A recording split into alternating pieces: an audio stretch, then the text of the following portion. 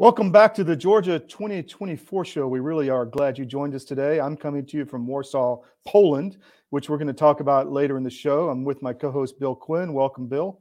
Good afternoon. Actually, good evening, Todd. Yes, it's quite late. Not quite late. It's getting late here. So we have a packed show as always. First, we're going to really start off with a bang with Senator Colton Moore. Then we have Dr. Peter McCullough to talk about emerging medical threats. Chris Gleason just told me we're going to be in for quite a treat today, so I can't wait to see what he has to say. And then we're going to end with BKP, who with some sage, wise words from Georgia's elder statesman. So with that, I want to ask you, our audience, to have a request. We are growing, and we have to support that growth.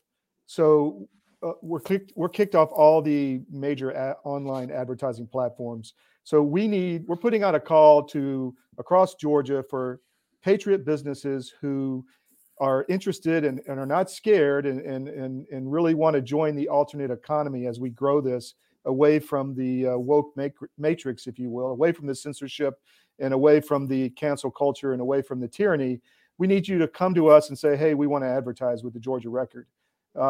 Georgia Record is getting massive publicity all over the country. In the world, actually. I get people I had someone from England this morning email me, say, love your show, watch it every week. So if you want to advertise and get your word out that you're a business that's not scared of the woke left, then contact us, contact@creativedestructionmedia.com. The email's on the website, and we will talk to you about advertising. Also, sign up for all our social media, Twitter, Getter, Gab, Minds, Truth, Telegram, and our Rumble channel, CDM1, because we're putting out a lot of content. If you haven't looked at all the other shows CDM puts out, you really need to. And we're putting together, planning and building and costing out CapEx right now for a 24/7 streaming channel in the new year. So that is to come. So stay tuned for that. With that, let me just talk one more thing about our sponsors that we have currently. We had on Marjorie Wildcraft last week, and she was fantastic. We got a lot of really good comments on her commentary about how to be self-reliant growing food. So go to cdmfood.com and check out what she has. There's a lot of free videos, and get started with her and learn about how to be self-reliant. Even if you're older, even if you are out of shape, even if you don't have a lot of space, even if you just have an apartment with a balcony, you can grow your own food and become more and more self-reliant. She will teach you how to do it. So cdmfood.com and check out what she has to offer there. Bill, why don't you bring in our first guest? Okay. Senator Colton Moore, thank you for making time for us today, sir. Absolutely, Bill. Todd, great to be here. Happy Sunday. Thank you. Happy Sunday. It has been quite an interesting week. At the court's order, Brian Kemp ordered a special session to begin this past Wednesday. And it's ironic in that it's been something that you and a very few others like Charlie Spurd and so forth have asked for and recommended. So first, let me get your thoughts, and then maybe we'll get a chance to actually see what transpired a bit that morning. Yeah, it is a happy Sunday, but it's been a very disgruntling week, Bill. I mean, you call for a special session for 3 months, and no one in Senate leadership agrees. The governor doesn't agree. But then a Obama appointed judge says, hey, we've got racist maps. You got to fix these. And, a lot of this is being challenged in appeals courts. And, Georgia could be making an appeal itself. But instead, we rush into special session. And the governor's proclamation, he puts essentially guardrails on what can be talked about. So we're essentially gag ordered, if you will. We can only talk about anything that the governor wants us to talk about, nothing else. And he set that up to strictly talk about the maps and talk about some gas taxes. He's renewed or stopped the gas tax now on 9 different occasions. Later this week, I hope to just permanently eliminate the gas tax because that's going to be coming up for us as a Senate. And it already went through the House to recognize that it's okay for him to do that. Well, if we're going to have, an $11 billion surplus and a $6 billion surplus, and we can't do anything to lower income tax, but yet this governor loves to put out a nice press release and saying that he's extended the gas tax exemption. Well, let's just get rid of motor fuel taxes once and for all. That would solve the debate against gas cars and electric cars as well. But, that's all a separate argument. because really the real threat to our state is Fani Willis. And, I've come on to your show a couple different times and talked about that over the last few months. Fani Willis is still prosecuting Trump and 18 others in our state, including another fellow senator of mine. We could be defunding her. We could be investigating her in this case, answering all those questions that we talked about on your show before. But we're not. We could be passing an adjustment to RICO and essentially eliminate these charges retroactively, similar to the way the marijuana law was in Georgia. We used to treat marijuana like it was methamphetamine, and then we said, well, if you got 12 different medical conditions, you can legally have it. So the people who showed up in court and were able to prove that they had one of those medical conditions, well, their charges were dropped. Or we could create a similar piece of legislation as it relates to RICO. Some argue that even if we just added a monetary component to RICO, that would essentially drop the charges for Trump and these 19 others. Yeah. Well, one of the things that they did allow under, I believe it's called a point of personal privilege, is it? Where you can make a statement, albeit it doesn't have binding actions on the Senate while you're there. But I thought it might help people understand the way the day started off and listen to a couple of points you made as they began the session, if you're okay with that. Sure. Yeah. Let's play. All right. Mr. President, thank you. I tell you what, for the last 3 months, I've been calling for a special session. The people in Northwest Georgia, they're going to be mighty excited today because we were in a special session. Mr. President, I called for a special session with such intensity that I was booted out of the majority caucus, now a free and independent agent sitting in the back. Mr. President, it's very disgruntling to me that I call for a special session for 3 months, and that we come to this special session and the proclamation that the governor has given us does nothing to address the concerns that millions of Georgians have in our current state of affairs. You see, Mr. President, people in Northwest Georgia, they don't like thieves. And in 2020, people in my district believe the election was stolen. They're upset that the governor took 19 days to certify the election results, and if it takes that long, then how can you protest when other people agree that maybe the election was stolen? Mr. President, it's one thing to have a difference of opinion of whether an election was stolen or not, but we're in a much darker side of politics now in our state. Because now if you disagree with the political ruling class, you can be held political prisoner. And right now we have a former president and 18 others, even a member of this body, who are facing the rest of their life in prison for questioning an election. Mr. President, we have God-given rights, given to us by God. It's protected by the First Amendment. But Mr. President, the biggest constitutional crisis that our country has ever seen, as the entire world watches our state, we find ourselves in special session and nothing can be done by order of the governor to address these concerns. I was refreshed to hear your pastor, Mr. President, talk about a breath of fresh air, because I think this Senate, I think the Georgia legislature has become stagnant. You know, there's no moderation when we rubber stamp things. Mr. President, I pray for this Senate. I pray for this legislature, because we are in a dark time in our society and in our state. Mr. President, if there is injustice in a map, while there's been a primal call for a special session, a Democrat-appointed judge can say special session, and by George, we got one. But Mr. President, if our maps are racist, then let's bring justice to our maps. But let's also bring justice to a stolen election. Let's also bring justice to the 19 individuals who are facing the rest of their life in prison. And I yield back, Mr. President. Thank you. I got a number of notes and saw a number of communications after that speech on Wednesday morning, and I think it really hit home with a lot of people. I mean, it was honest, authentic. It was telling the story of what's going on and what hasn't gone on. What did you hear from folks following that? From my fellow colleagues, I got a couple winks and a couple nods walking back to my seat. The Lieutenant Governor, Burt Jones, he told me that he thought I did a great job with that speech. So that's kind of where we left it. I was on Steve Bannon's show, I think the next day, talking about, the change to RICO, the Stop Political Persecutions Act, which I plan to introduce in January. Working with several different attorneys on that piece of legislation. That was kind of the first time that many in Senate leadership in the caucus had heard about that piece of legislation. I've had a couple conversations with the Lieutenant Governor about it over the last few months, but hopefully, whether it's the monetary component change to RICO, or whether it's just, outright listing the charges that these 19 have been charged with and saying that you cannot charge under those charges with RICO, which would also do the same thing.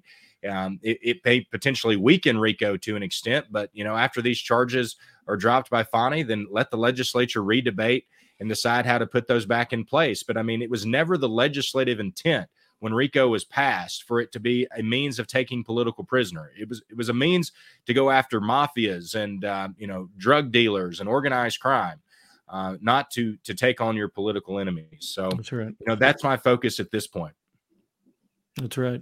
The some folks may not yet have understood that there was a set of folks, both from the House and from the Senate. I think even John Burns mentioned it, that there was a potential of using this new committee, the Prosecuting Attorneys Qualification Committee, to solve this, or at least begin to investigate it. And a number of folks cautioned, well, wait a minute, they have to get rules approved before they can do anything. And sure enough, about a week and a half ago, the Georgia Supreme Court said, we're not going to really even look at these rules right now, and essentially, puts the committee in stasis so nothing can be done. Let's not forget. I think there were 15 different Republican senators that signed on to a letter that said that this was the way forward. Remember the October 1st, everything's going to be okay October 1st. And then October 1st comes around and the commission is barely met. It's barely established rules. And then finally, they submit those rules to the Supreme Court, and the Supreme Court says we have grave concerns about making a decision on this because we don't see in the Constitution where we're supposed to approve rules of a commission. That's not the role of the Supreme Court. So because of that, it will never happen. The Supreme Court, unless we get new Supreme Court justices, you can pretty well count on this prosecutorial commission not going forward. And how many senators, told their constituents that this was foolproof, that this was going to work. There was no need to call a special session. It's so funny. I haven't heard one peep, one whisper from any of my Senate colleagues who were promising that prosecutorial commission. And it's going to be up to us to hold them accountable, whether it's now or whether it's during election time, depending on what they do with, this piece of legislation, Stop Political Persecutions Act. Yep. It is funny. You call out the, the silence now in the face of, oops, I guess I made, if I'm one of these people that thought the committee could handle it, now I look like a fool. And they're silent about it. Unfortunately, in many cases, they were also silent when you called for the special session to begin with. That to me is almost more telling, that it would cost somebody nothing to say, I think we get some headwind in getting this done. I think we got some obstacles, but I support it, in the silence, the deafening silence from the vast majority of folks in the General Assembly, to me, is worrisome at best. You mentioned being in a dark time, sort of.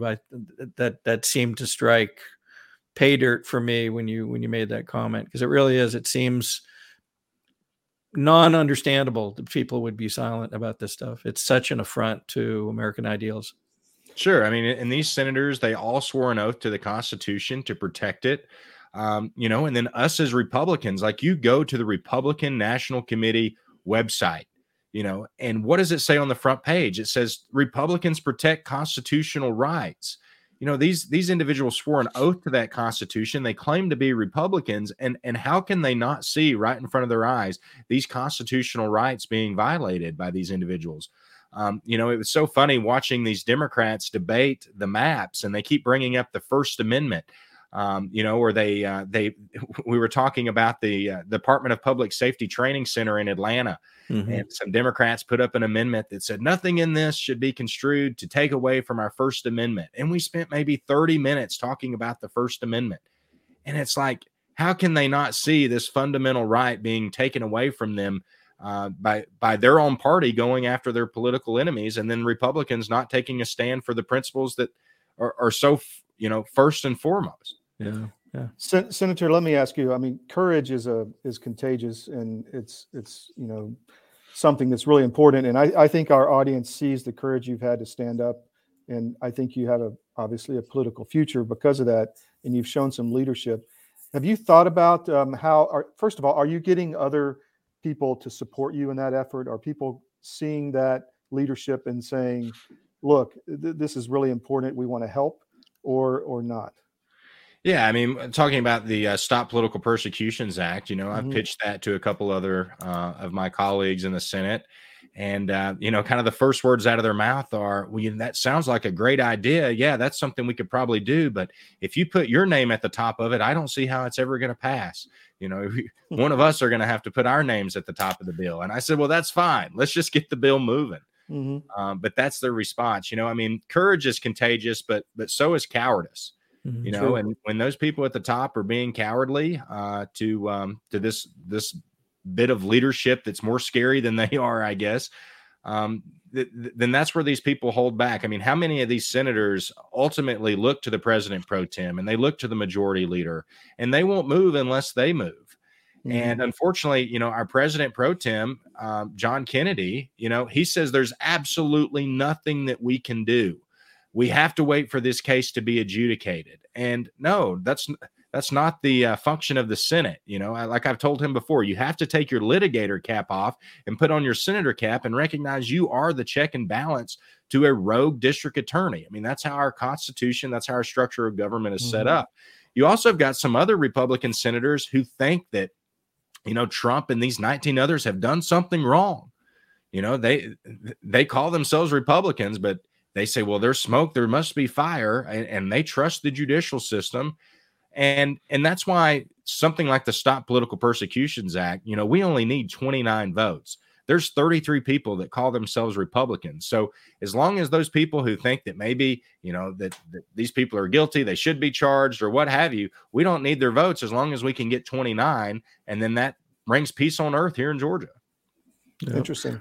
One of the conversations that came up at an event that I attended this past week was, this notion and this narrative that kept popping up. Oh, we don't have the votes. We don't have the votes. We don't have the votes.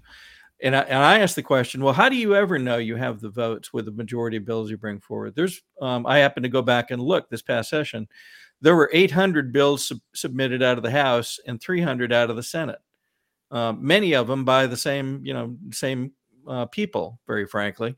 And I said, well, how would you know that all of those, why were those submitted unless you knew you had the votes? Clearly, most of them did not pass. So you didn't have the votes. That didn't stop you then. Why would it stop you now from at least trying? Right. Couldn't get an answer. It was like, all of a sudden it was like, hey, I'm sorry, I have to go talk to them. I'll catch you up in just a few minutes. Right. Such a pitiful excuse. Yeah. It's absolutely pitiful. And the excuses they're getting wiped off the table. First it was a prosecutorial commission. Well, that one got dumped in the trash, and then now the vote thing really doesn't matter because all we have to have is 29 votes to make the Stop Political Persecutions Act work. Yep. So how many more excuses are there going to be? I hope we can finally dig down, and these senators will start publicly saying that they believe that Trump and these other people are guilty, because I've heard them say that behind closed doors. Really? But they don't say that to their constituents, right? They only say, well, it's the prosecutorial commission, or we don't have the votes.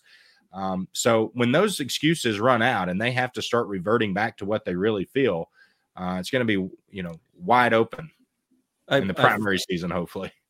I believe you're hearing that. I do find it surprising, given that I think the last poll said 63% of Georgians are, quite convinced that there was a problem with the 2020 election, and almost that number are concerned about 2024 to the point they believe something needs to be done, changed. And yet, the legislature, led, I think, by probably Brian Kemp, is abhorrent to touch anything to do with the elections. We won't update systems, won't consider paper. I'm sure that's probably one of his worst favorite words at the moment. Paper ballots, please. So, and one thing I want to say to the listeners that are a part of the paper ballot please movement, one of the things that these in Senate leadership, when they hear paper ballots, they say, well, the paper ballots, that's what stole the election. That's what they were stuffing in those, those drop boxes. Why would they want paper ballots? And they don't understand that we're talking about serial number paper ballots. We're talking about people like Spalding County that were like, well, we're going to use the machines. We're going to print off the piece of paper, and that's all we're going to count. We're going to forget about the barcode and the QR code. So, I think that when we're talking to people in Senate leadership and some of these other legislators, we've got to be more clear that we're talking about foolproof paper ballots. We're not just talking about printing off a random piece of paper and shoving it into a drop box.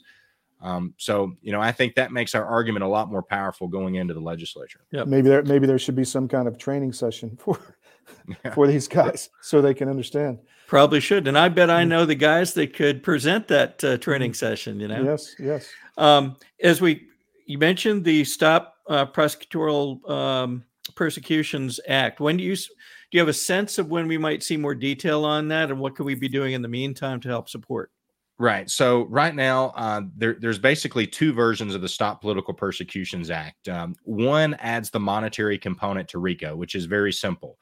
Most states in the country have a monetary component. You have to be able to prove that the person was trying to make money. Well, obviously, what Trump and these 19 others, it's very difficult to prove that they were out at, they were doing these things for monetary gain. Mm-hmm. But some make the argument that, a rogue prosecutor like Fani could somehow prove that, Trump and these 19 others were somehow trying to take a monetary advantage to themselves. So that's why we've got the other piece of legislation that just lists off the charges that these 19 are involved in and says that you cannot charge those under RICO. Now, you could charge those charges individually. You couldn't charge them under RICO. So when you take RICO out of the equation, Fani doesn't have a case anymore, right? She can't go after Kathy down in Coffee County. She can't go after people outside of Fulton County.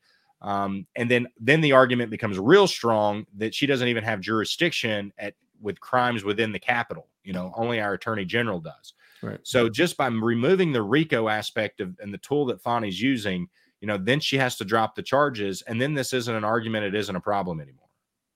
Well, we'll be looking for more info on that as it gets closer to being landed, and But I think the gameplay is going to be the same as it was for a special session. I mean, think of the pressure that is already there in this call for a special session. I mean, these legislators are still feeling the pressure from their constituencies.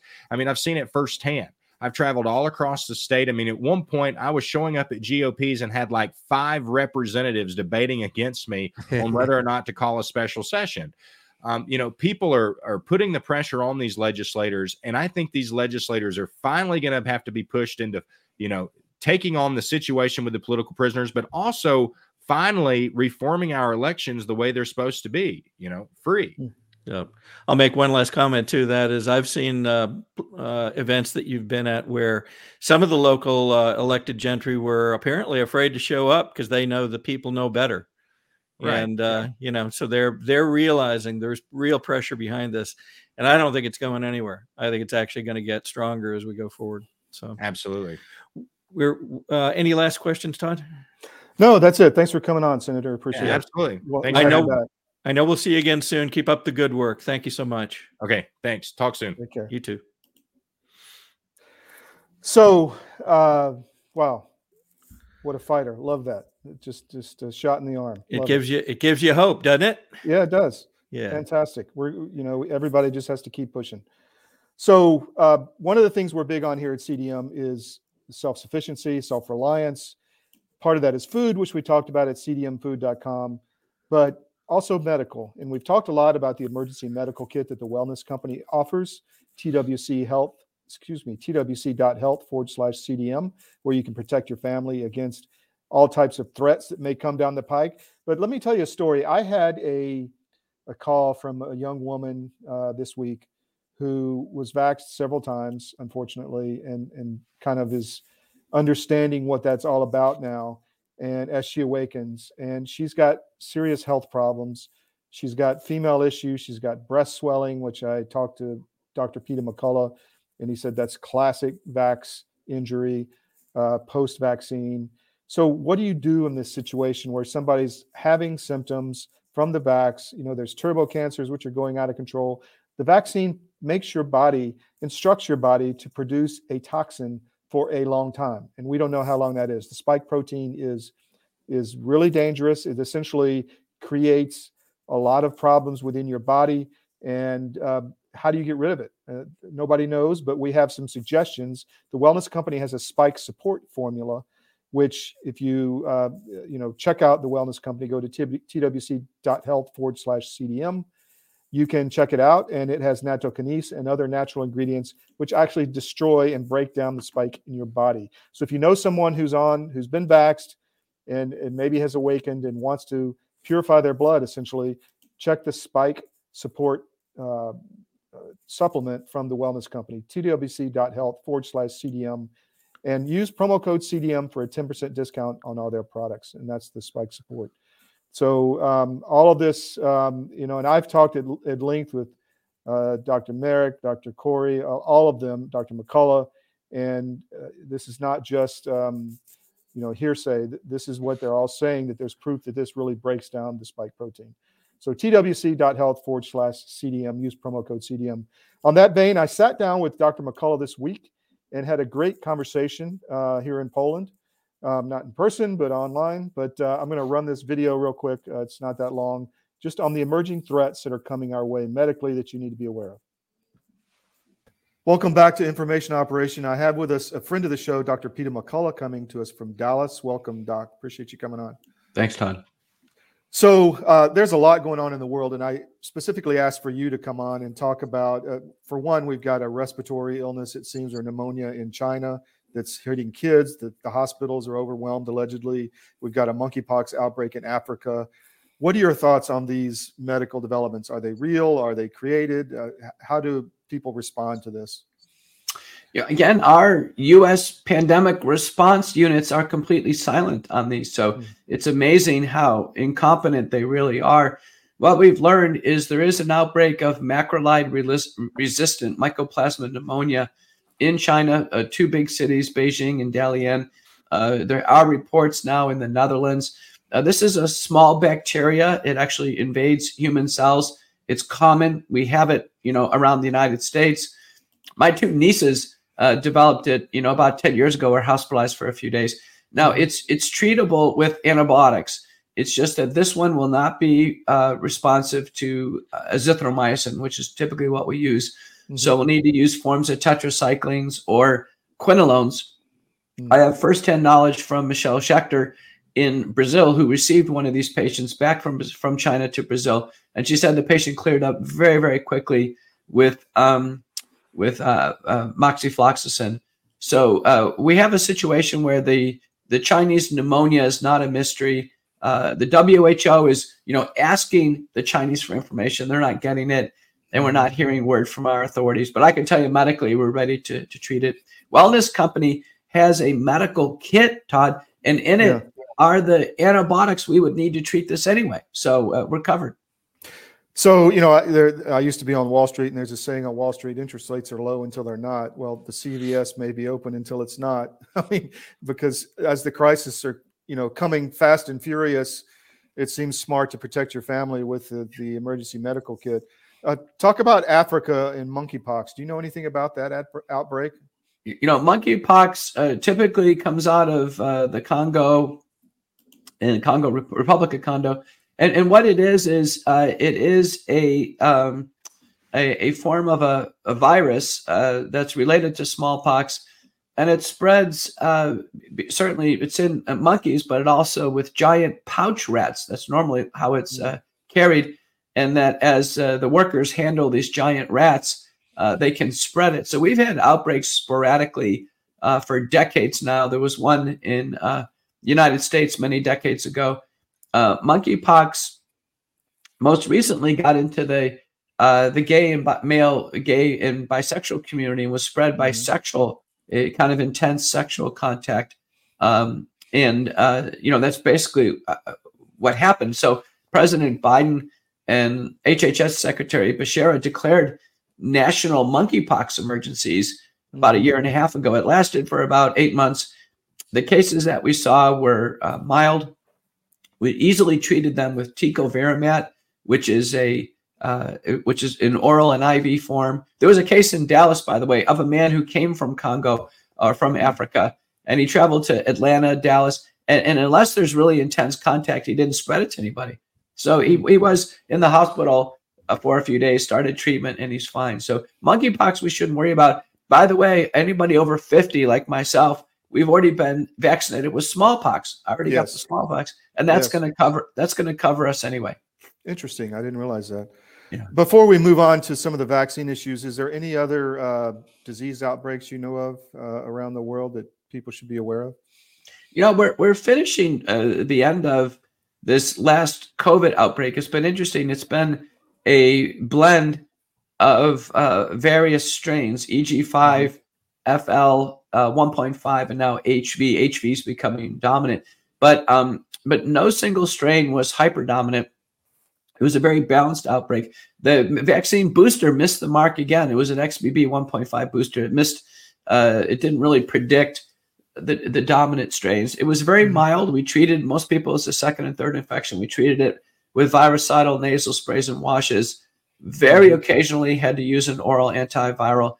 Had no hospitalizations in our, certainly in my practice view or among my colleagues. Now, in Texas, the overall count, the cumulative count for COVID deaths that would be, directly due to COVID or with COVID testing positive, the total number in Texas, I know this, I just presented this last night for some dignitaries, 92,000 deaths. Now in 2023, that number is 1,513. So 2023 has been very, very light. I imagine 2024, hopefully it'll get down to 0. Yeah, interesting. Let's switch to the long-term vaccine consequences. There's a lot of different symptoms coming out. The wellness company has the Vax Support. I forget the exact name with the nattokinase and all that. Can you talk about some of the symptoms that people are experiencing and how that may impact those symptoms? These long vaccine syndromes, long COVID syndromes, and they're almost indistinguishable. People had COVID multiple times, vaccines multiple times. Ultimately, it's all blended.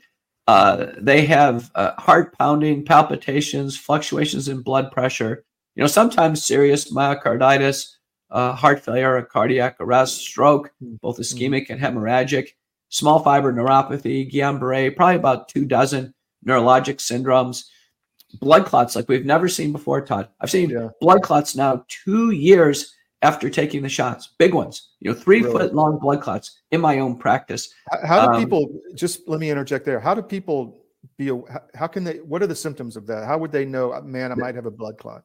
They present with a swollen leg. One leg is swollen and heavy and it hurts.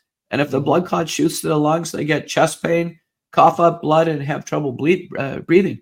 And this is now very common in practice, both with the infection and with the vaccine. Okay, really? so I honestly, I think the risks are pretty close. And then autoimmune, we're seeing more and more patients whose blood test, ANA blood test, turns positive. I presume that's what Megyn Kelly has. Megyn said she developed an autoimmune problem after the vaccine. We see all kinds of reactivation syndromes. For instance, the varicella zoster shingles type reactivation syndrome. I saw a woman came from Austin, Todd. Listen to this. I saw her this week. Took the shot. About 2 weeks afterwards, developed rectal and buttocks shingles, which would not go away. It was incredibly painful. She couldn't work. Diane Feinstein had neuroinvasive shingles. It wiped out her facial and trigeminal nerve, invaded her brain, and ultimately she died of it. Justin Bieber has Ramsay Hunt syndrome. That's a signature vaccine syndrome. He hasn't been able to sing, or his face hasn't been normal in 2 years. I mean, these are terrible, terrible syndromes. Are this primarily from the vax or from COVID also? Do you know? Both contribute. Both Really? contribute. Most of the really serious things, though, that because the vaccine gives so much spike protein, it's largely attributed to the vaccine. And if someone takes the vaccine and 2 weeks later it happens, obviously it's temporally associated. And every study, Todd, shows that the complication is related to the spike protein, the spine on the surface of the virus. The vaccine installs huge quantities of the spike protein. A recent paper by Brogna and colleagues shows the spike protein is circulating in the bloodstream for months, up to 6 months. It could be longer. Can you imagine people with the spike protein in their bloodstream after they take the shot? I mean, it's a terrible thought. So on shingles, I have an old case of shingles on my back, but what is the treatment of that? Does anything with the spike, does the supplement help that? What's the name of the spike supplement that Wellness produces? Well, first off, this kind of broad implication of the spike protein is very important because we have now about a year's worth of clinical experience with spike support. Spike support is the Wellness company's lead product. It's nattokinase with 5 minor ingredients, and it clearly is a very rational choice. It helps the body get rid of this spike protein, dissolves it, helps the body get rid of it. And that spike protein is the problem. Building up spike protein in the body, you can't get rid of it because it's an unnatural protein that was devised by Dr. Ralph Barrick at the University of North Carolina, Chapel Hill, and it was actually manipulated in the Wuhan Institute of Virology. So, when we got sick with COVID, we got sick with an unnatural virus, and the unnatural part of it is the spike protein. All of us have it in us. Yeah. So spike support has been key. Clinically, we've been observing patients get better. We've recently added to it bromelain, another set of enzymes, and curcumin as a trio. We've published this now in the Journal of American Physicians and Surgeons and in the PubMed National Library of Medicine journal, Curious. So we have very good scientific footing to propose this as a base. Now, your question is shingles. What do we do in addition? Well, shingles, early on, we have to hit it hard with valacyclovir and prednisone. And if you get behind on shingles, it's absolutely miserable. Yeah, I can attest. So one more question. What about female issues post-vax? We've seen a lot of the menstrual issues. What other issues are females experiencing specifically post-vax? Any type of problem women can have with their menstrual cycle is amplified with the vaccines. The UK EVA project showed 78% of women are affected in terms of their menstrual periods. Heavy bleeding, sometimes resulting in anemia, symptomatic ovarian cysts, making endometriosis more symptomatic. The pregnancy outcomes are terrible. We know this, the paper by Thorpe and colleagues. There's fetal loss in the first trimester, markedly increased, stillbirths after 20 weeks, hemorrhagic death of the baby and the mother. And our CDC is reporting record maternal and now an upturn in fetal mortality. So everything's going the wrong way with mass vaccination. What about breast swelling? Is that an issue you've seen with the vaccine? Yes, there is a paper out of Dallas showing breast swelling clearly related to the vaccine. It's the same breast and the same arm where the shot is received. And then there was a paper by Stanford showing, actually it did lymph node biopsies, and they found messenger RNA stuck in the lymph nodes 2 months after the women take the shots. Wow. Doc, is there anything else our audience should know regarding the Wellness company, the medical kit, the spike support, all that stuff? Yeah. Well, I think that my first recommendation to so many patients is go ahead and get spike support and get the bromelain and curcumin from Wellness company. It's offered as a trio. Wellness company has a lot of different various promo codes you can use. These are very, very affordable.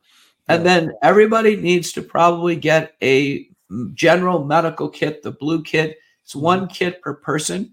And then there's a specific black COVID kit. Most people want to have some ivermectin on hand, have all the other essential drugs. But the broad medical kit is important. It would handle a dog bite, the Chinese pneumonia, anthrax. People do not want to get burned like they did with COVID. And it's a small investment for a peace of mind. Now, listen, the kid comes with a guidebook to give instructions and a telemedicine telephone consult with a doctor to make sure the right medicines are given, for the right conditions. And the medical kits have, I think, really given people a peace of mind that we can get through this, and we don't have to be frightened with every single announcement about a next pandemic. Recently, Bill Gates was on, and he was calling it Pandemic 2.0 with great enthusiasm, saying we're going to be hit with another pathogen. So our audience can get the medical kit at twc.health/CDM and use promo code CDM for a 10% discount. Doc, thanks so much for your time. I really appreciate it. I know you're not feeling well, so thank you very much. Okay, thanks, Todd. Take care. Really interesting interview, I thought, Bill. It is. He covered a lot of ground. And, again, it's kind of like you have a place to go to take action if you feel like, you're at least in risk or maybe experiencing some of the things he's describing. Yeah. So it's good for folks to have a path.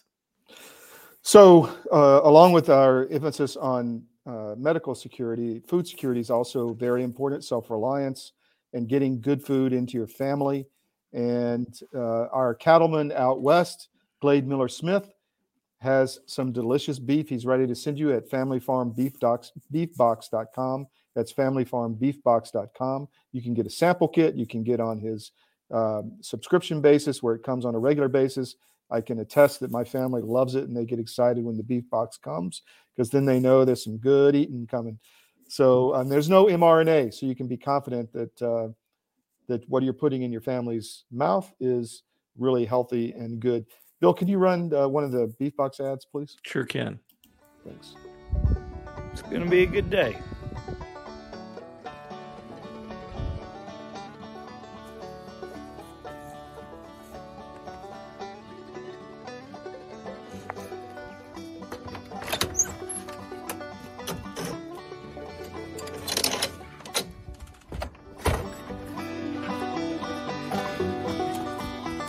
Morning, baby.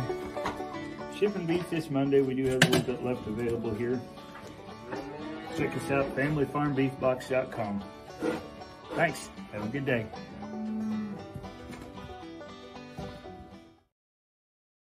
So I can, Bill's always smiling when those ads end. I love it.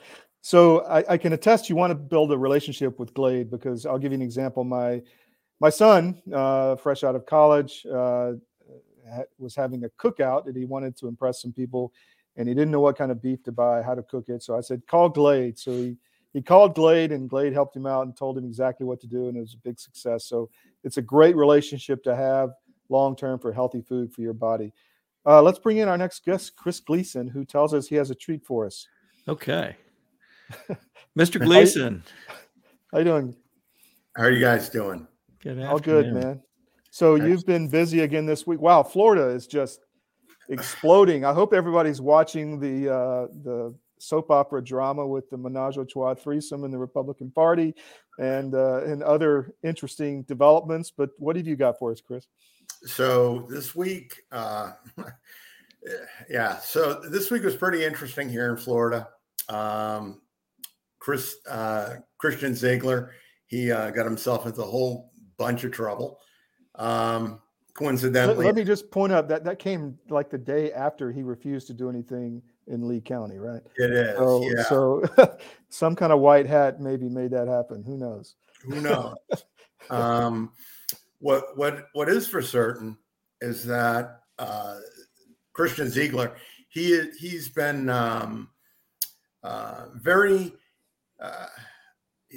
very active in trying to help hide or help prevent the RECs, the Republican executive committees across Florida, from getting rid of the machines. And so this week, it was really interesting how that was playing out.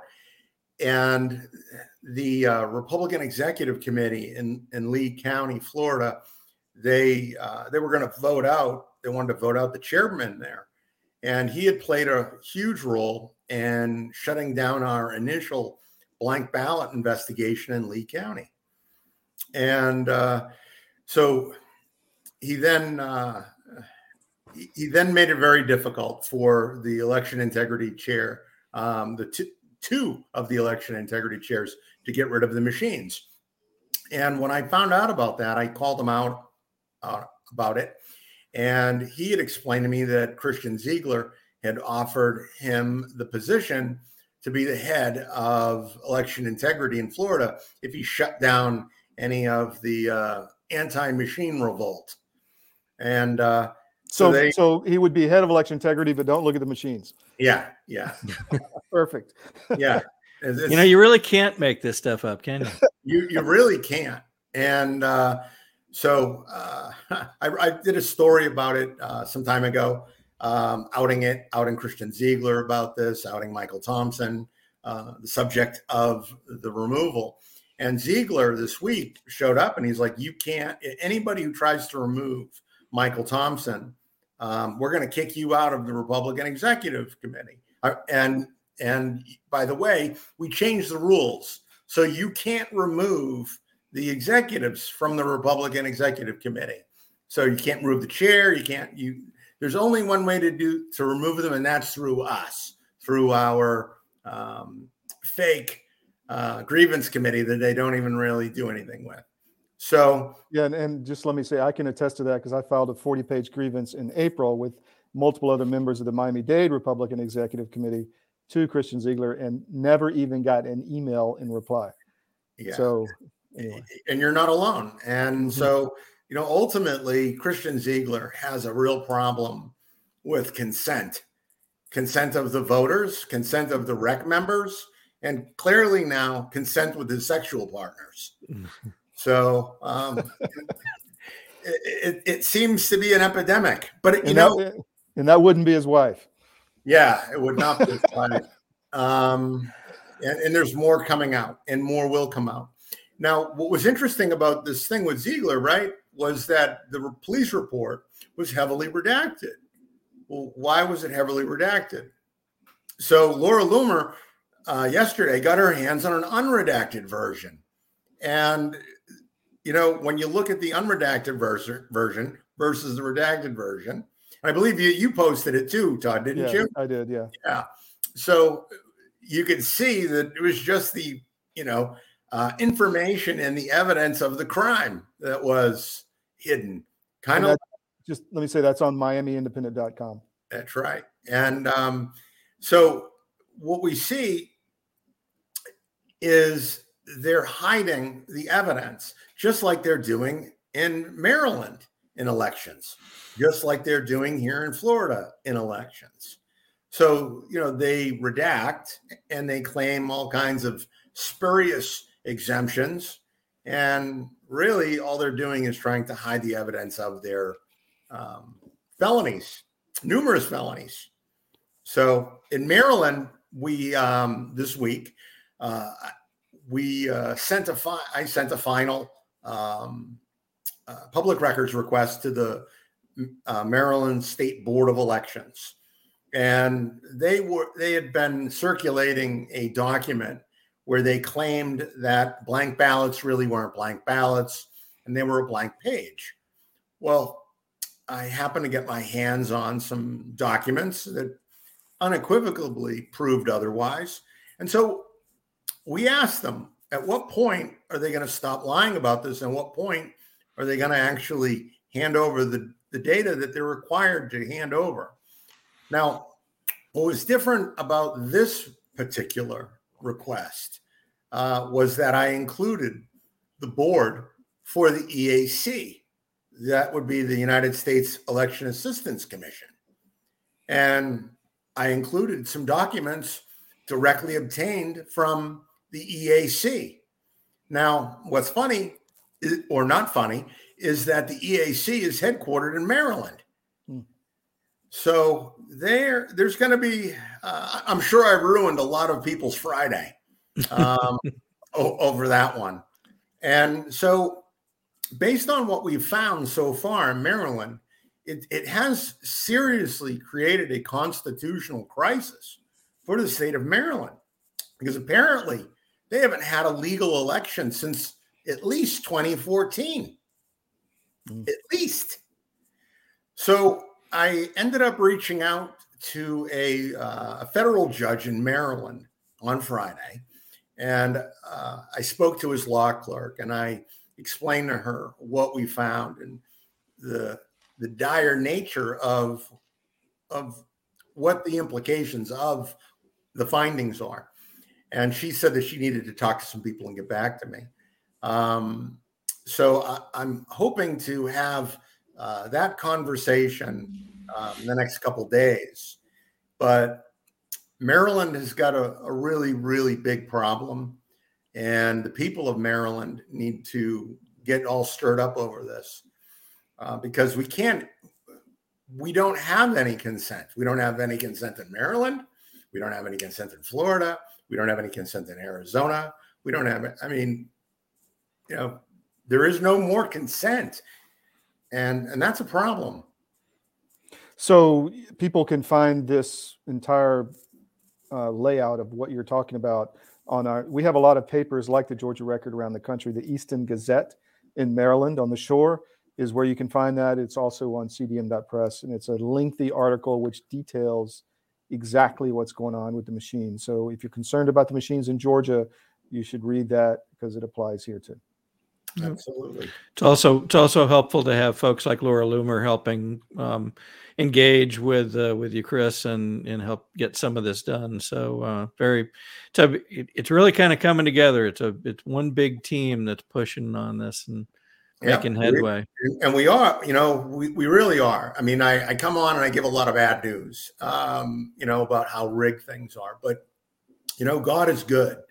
And with all of the things that are presented to us, all these challenges, right? They somehow always end up resulting in more things getting exposed and us getting a better, clearer understanding of what's been going on, and you know what we need to do to take our country back. Yep. No, what was it? Sun Tzu said, "Never interrupt your enemy in the midst of while they're destroying themselves." Yes, and they are certainly doing that. And you know, it's interesting. I went to a church service here in Warsaw, in Poland, today, and the message was, you know, don't pray for exactly what you want. Just know that what you need is going to be provided, and say thank you. Amen. So I think that is how we need to focus. Yeah, absolutely. And you know, that's the great thing about God, right? Because he speaks to us through other people and things around us. And that, you know, that's confirmation of what we're talking about, right? So we didn't talk before this, really. No. So, you know, I had no idea. That's funny how God works, isn't it? It is. It is. Chris, thank you. We'll have you back, and keep up the hard work. I know you have other things up your sleeve, and I think you're basically told the judge that it was treason and you were reporting it, correct? Yes, that was it. So we have this thing. It's called misprision of treason, and you can actually be charged for that. So I wanted to make sure that all the basis of what I need to cover for myself based on what I've found is secure. So what this judge decides to do with it is going to be on him, but I did my part, and we'll see if this judge is going to uphold his oath. Thank you, Chris. We'll have you back as always. All right. Thanks a lot, guys, for having me on. Take care. Wow. Yeah. Amazing. You know, I smiled after Glade's ad, and I'm smiling after Chris's report. There's some fun stuff going on. So these times create uncertainty, and especially in financial markets, you need someone, if you are active in those markets, to discuss how to, you know, I learned on Wall Street, the first thing you do is don't lose money. If you can do that, then you can try to make some money, but don't lose money. So you need a good advisor. And I'm not talking about fluctuations in your portfolio. I'm talking drastic losses in an asset class that you don't want to be in, that's no coming back from. So talk to our trusted advisor, David Cross, who you all know is all in this program all the time. But Bill, run one of his ads, please. You bet. This is a special report.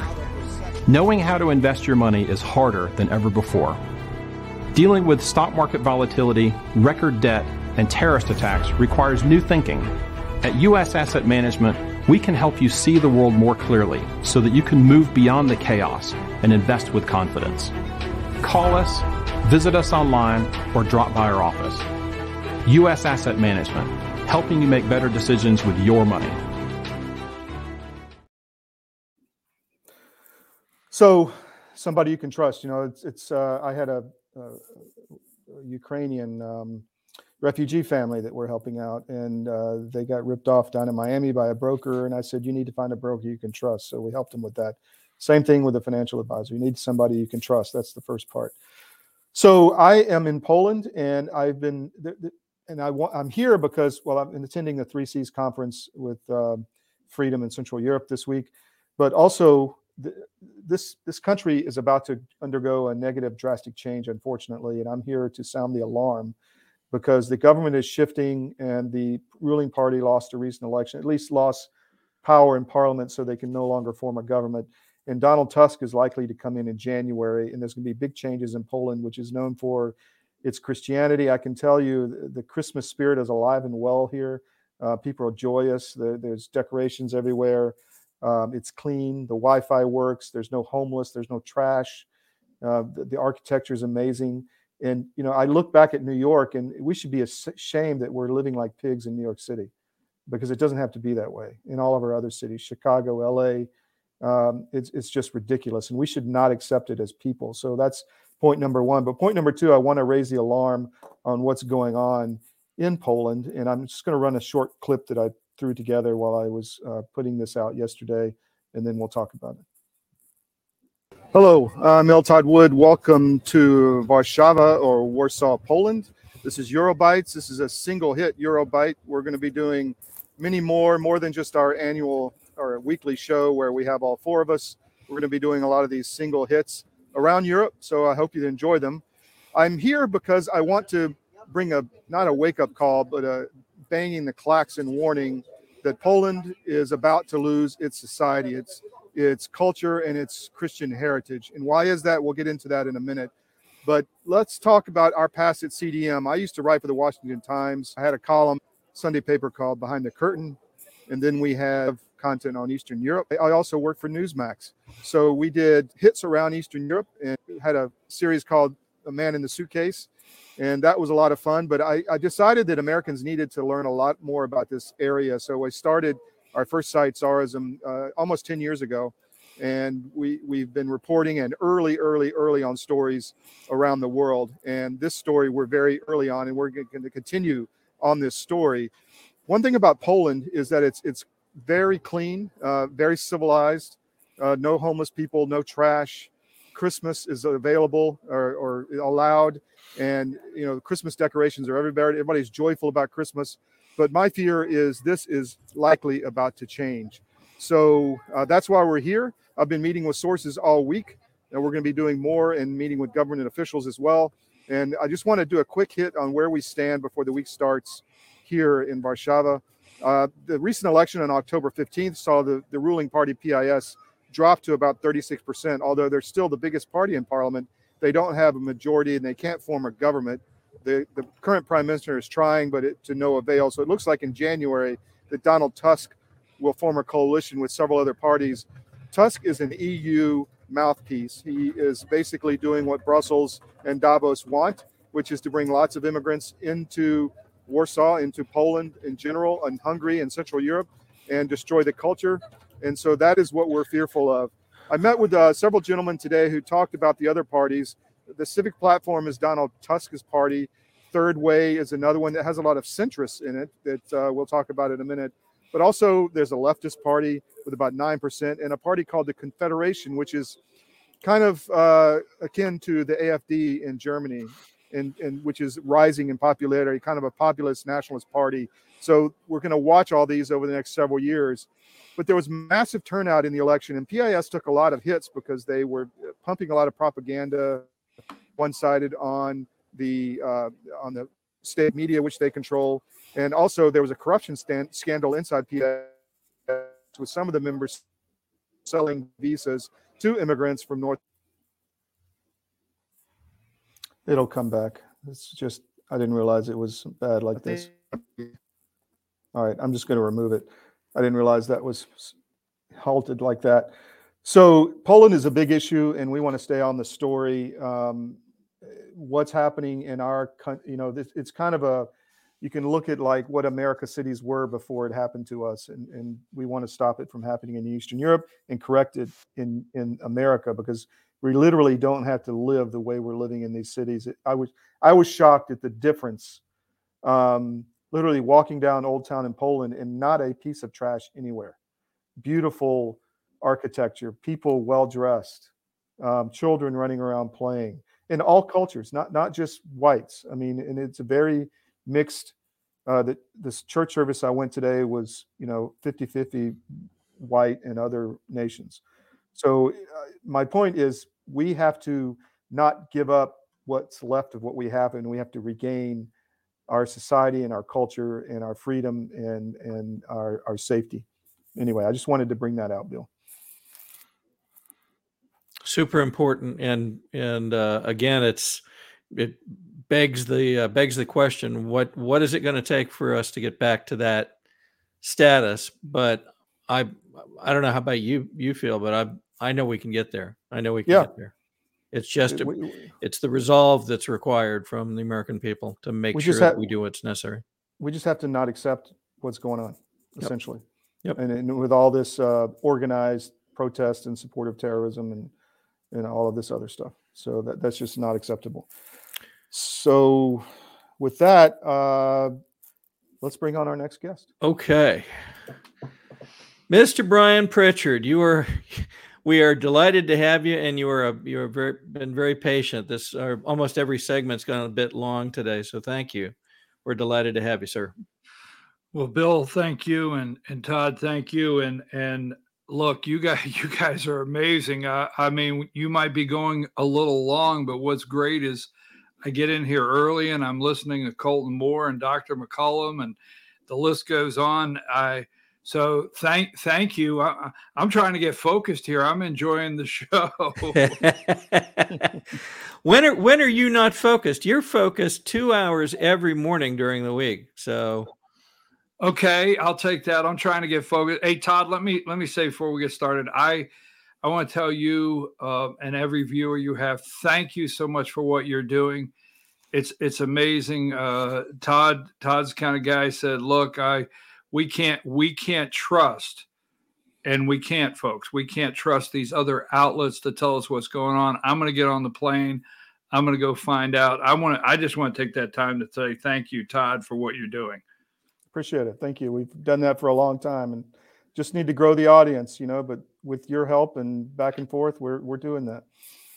So this has been an interesting week. We spoke earlier to Senator Colton Moore about some of the things he shared as the special session got started. And of course, it's all about and was ordered to essentially redo the maps that make up the way that the structure of our governance, both within the Georgia General Assembly and also the way that we choose our congressional representatives. So there is nobody that seems to know more about this and its implications than you. And so we wanted to invite you on and get your perspectives on all of that and what it means as we go forward.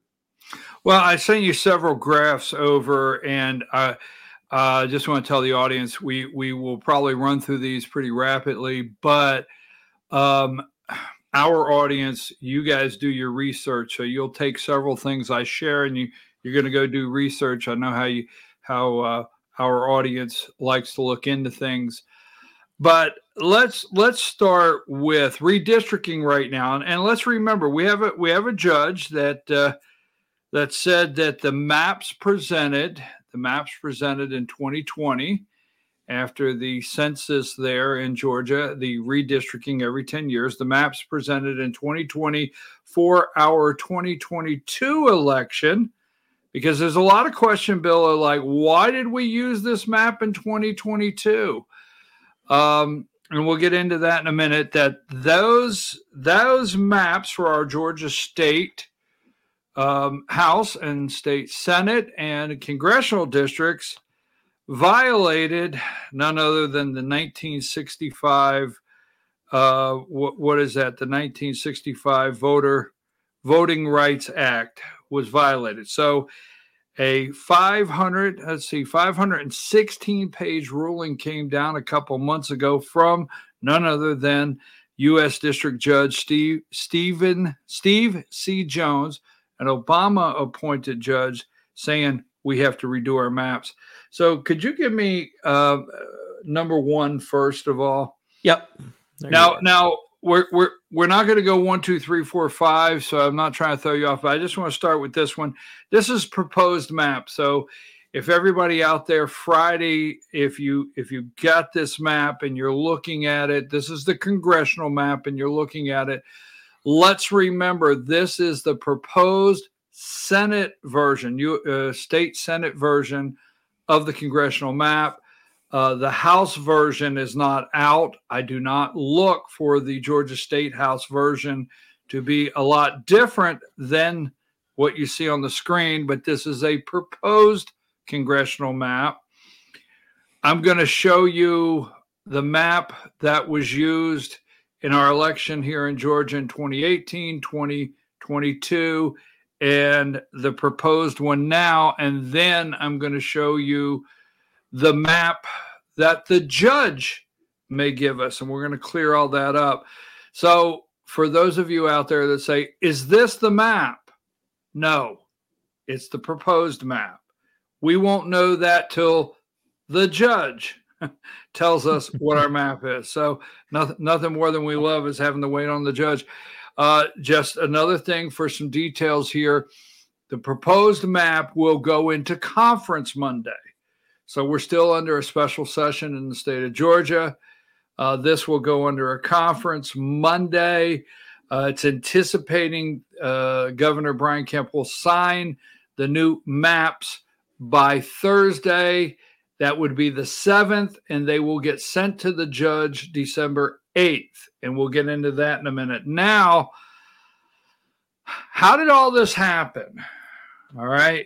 So let's do a little history. Give me number 17. Oh, you're going to jump around on me, are you? No. We'll stay in some order, but let's go to 17 if you could. Okay. All right. Is that the one? No. Do I have to treat you? Let's see. Is that 17? Yeah. No, that's not 17. That's 16. You're as bad. There as you go. you're like Diane on a Monday morning. I will never pretend to be as good as Diane. So you're gonna have to grant me some grace.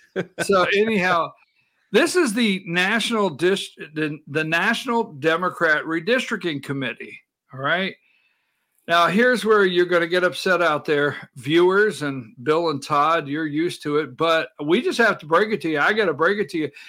Democrats play a long game better than we do.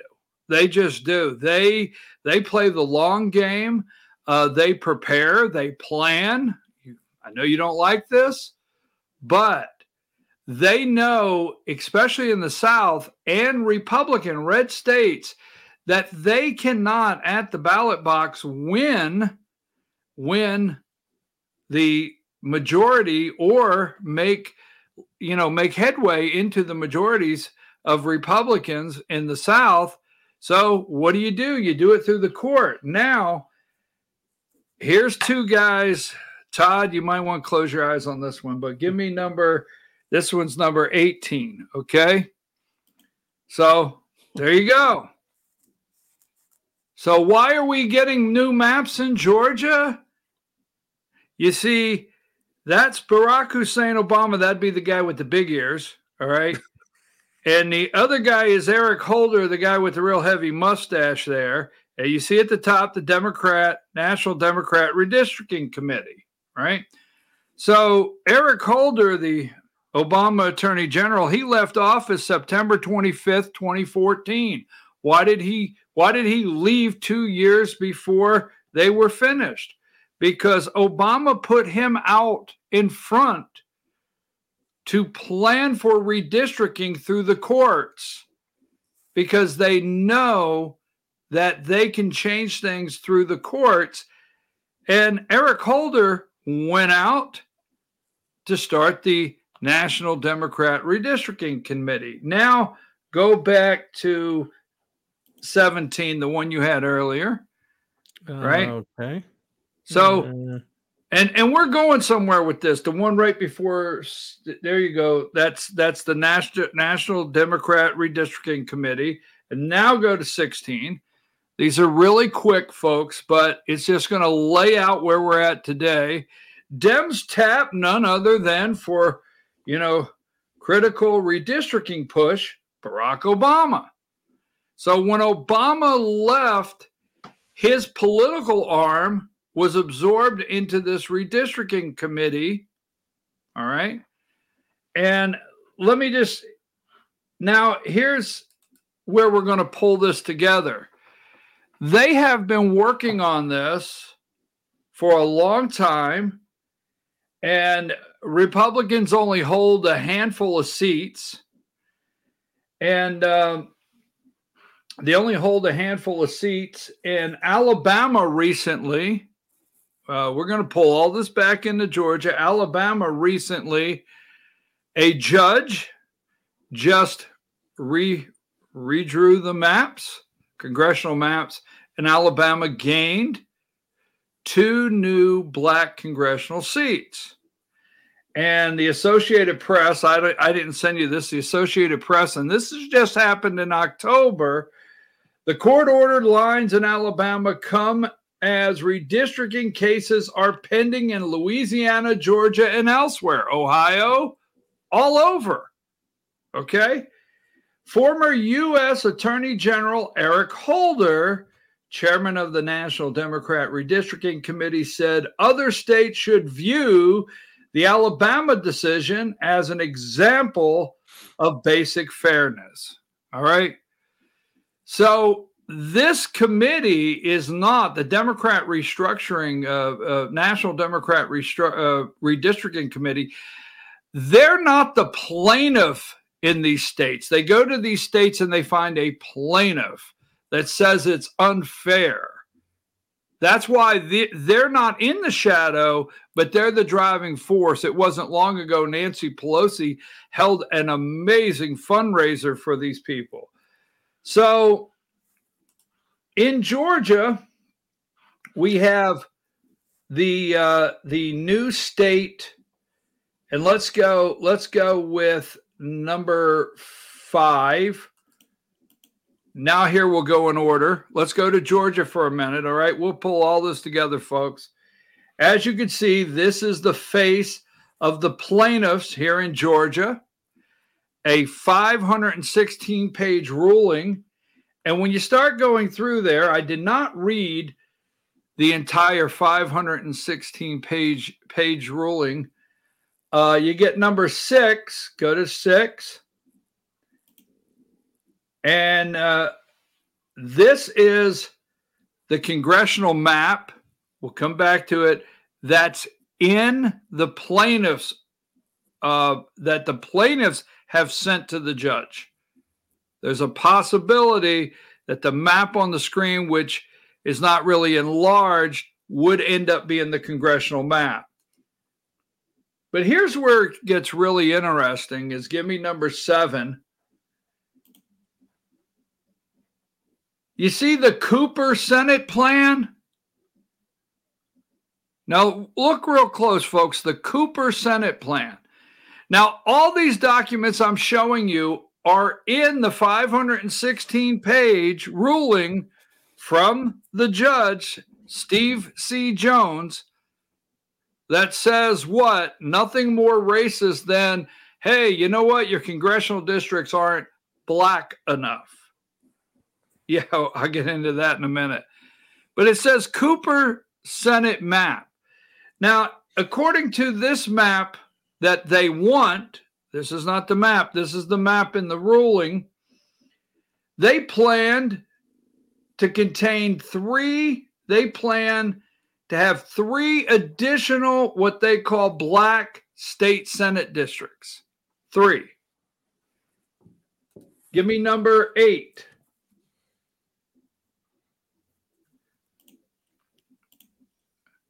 Look at the top. Cooper's House Plan. The Cooper House Plan looked to add 5 new Democrat. They could call them black House districts, but they're 5 new state House districts. This is the Cooper plan. Number 9, who is Cooper? Who the hell's Cooper? Now, this is where I would love for this audience to start going and doing some serious research on how this guy Cooper has this much power, because wait and see. It's not just Georgia. The ACLU offered up an expert Tuesday who recently testified in where? The Obama redistricting case. Not Obama, Alabama. I'm sorry, the Alabama redistricting case. William S. Cooper, a private consultant based in Virginia, said Tuesday the number of black state House Senate districts. Cooper is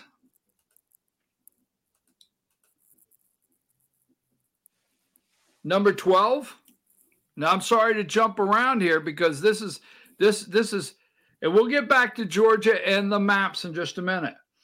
In the United States District Court for the Northern District of where? Alabama. William S. Cooper. My name is William S. Cooper. I have a BA in economics from Davidson College, a private consultant, Alabama. Well, wait a minute. Give me number 13. This is in the United States District Court of the Southern District of where? Ohio. Ohio. Wait a minute. This is the redistricting, folks. In accordance to Ohio, now this is number 14. Go to 14. This is also Ohio. This is in this same one. 869. In drawing a hypothetical plan, Mr. Cooper did not take Mr. Cooper. Mr. Cooper shows up in Maryland. Mr. Cooper shows up in Ohio. Mr. Cooper shows up in the North Carolina redistricting. Mr. Cooper shows up in Alabama. That damn Cooper's a busy guy. Now, I tell you, I started studying this, and give me number 15 and we'll get away from this. This is his declaration of William Cooper, who he is. All right. He's a private consultant, ACLU. So when you go back, if you could just go back one more for me here, we'll take a look into number 7, and then we'll go to the maps. Cooper Senate plan. So there's an orchestrated, as I started, effort in all of the states, Ohio, North Carolina, even in the Maryland, Louisiana has a case right now. Alabama just had their redistricting done. I mean, do you see what they've done here? I mean, while we're sending billions of dollars to Ukraine, Bill, this kind of stuff right here is exactly what I talk about on a daily basis. While the media's out there running smoke and mirrors, these operations behind the scene. Now, where are we in Georgia with this? This past week, the state of Georgia introduced maps. Here's another thing I don't like. See number 11? Give me 11. I'm sorry, Bill. I know I'm jumping just a little bit. 11 is do you see the black line? Mm-hmm. Yep. That's considered the black belt. They went in and they went through every district.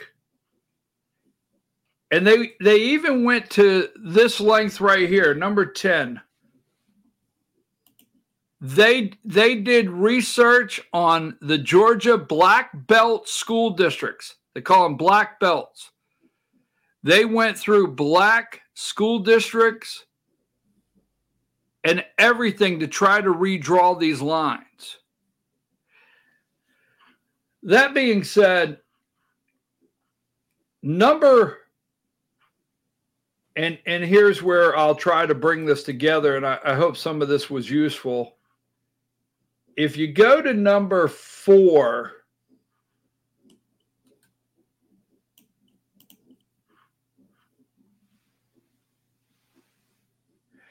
number 4 is the map.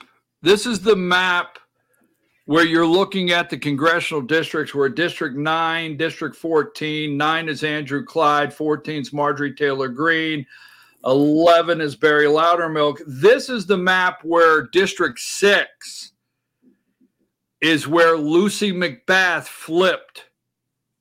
This map you see here is when Lucy McBath was the congressional congresswoman in the 6th district. She beat Karen Handel. That's the map you're looking at. All right. District 7 that you're looking at there is when Carolyn Bardeau, the Democrat, she beat Rob Woodall. No, she beat Rich McCormick. That's District 7 is the old District 7 is where Rob Woodall or Woodman or whatever his name is, used to be the congressman there. I think he only won by like 500 votes when he won the last time. 7 there was held by a Republican. And what ended up happening there, Rich McCormick ran the 7th. Carolyn Bardeau got that. It flipped to Democrat. The 6th district flipped to Democrat when Karen Handel lost it to Lucy McBath. So what we did is we drew number 3. So this is the map in question. This is the current map in question. What happened is our lawmakers basically said, you know what, we're going to give the 7th district away. And they did, and that's where Lucy McBath is now in that 7th district you see on the screen. So our lawmakers said, you know what, we're basically going to give the 7th district away. We're going to build a new 6th district and get it back into Republican hands. And that's where current Congressman Rich McCormick is today. Now, what happened there on this map, because this is where it comes into, people say, well, wait a minute, we drew the maps, we voted on the maps, which is interesting to me that the court would allow us to. But what happened is they put the lawsuit in place. For those out there questioning, how can they do this now? They put the lawsuit in place and they had it entered before we voted on this, before we voted on members of Congress using this map. And the judge said, now get this, you ready? The judge said, well, we're not going to change the districts now because we don't want to interfere with an election. The election cycle's already going. We don't want to. What the hell are they doing now?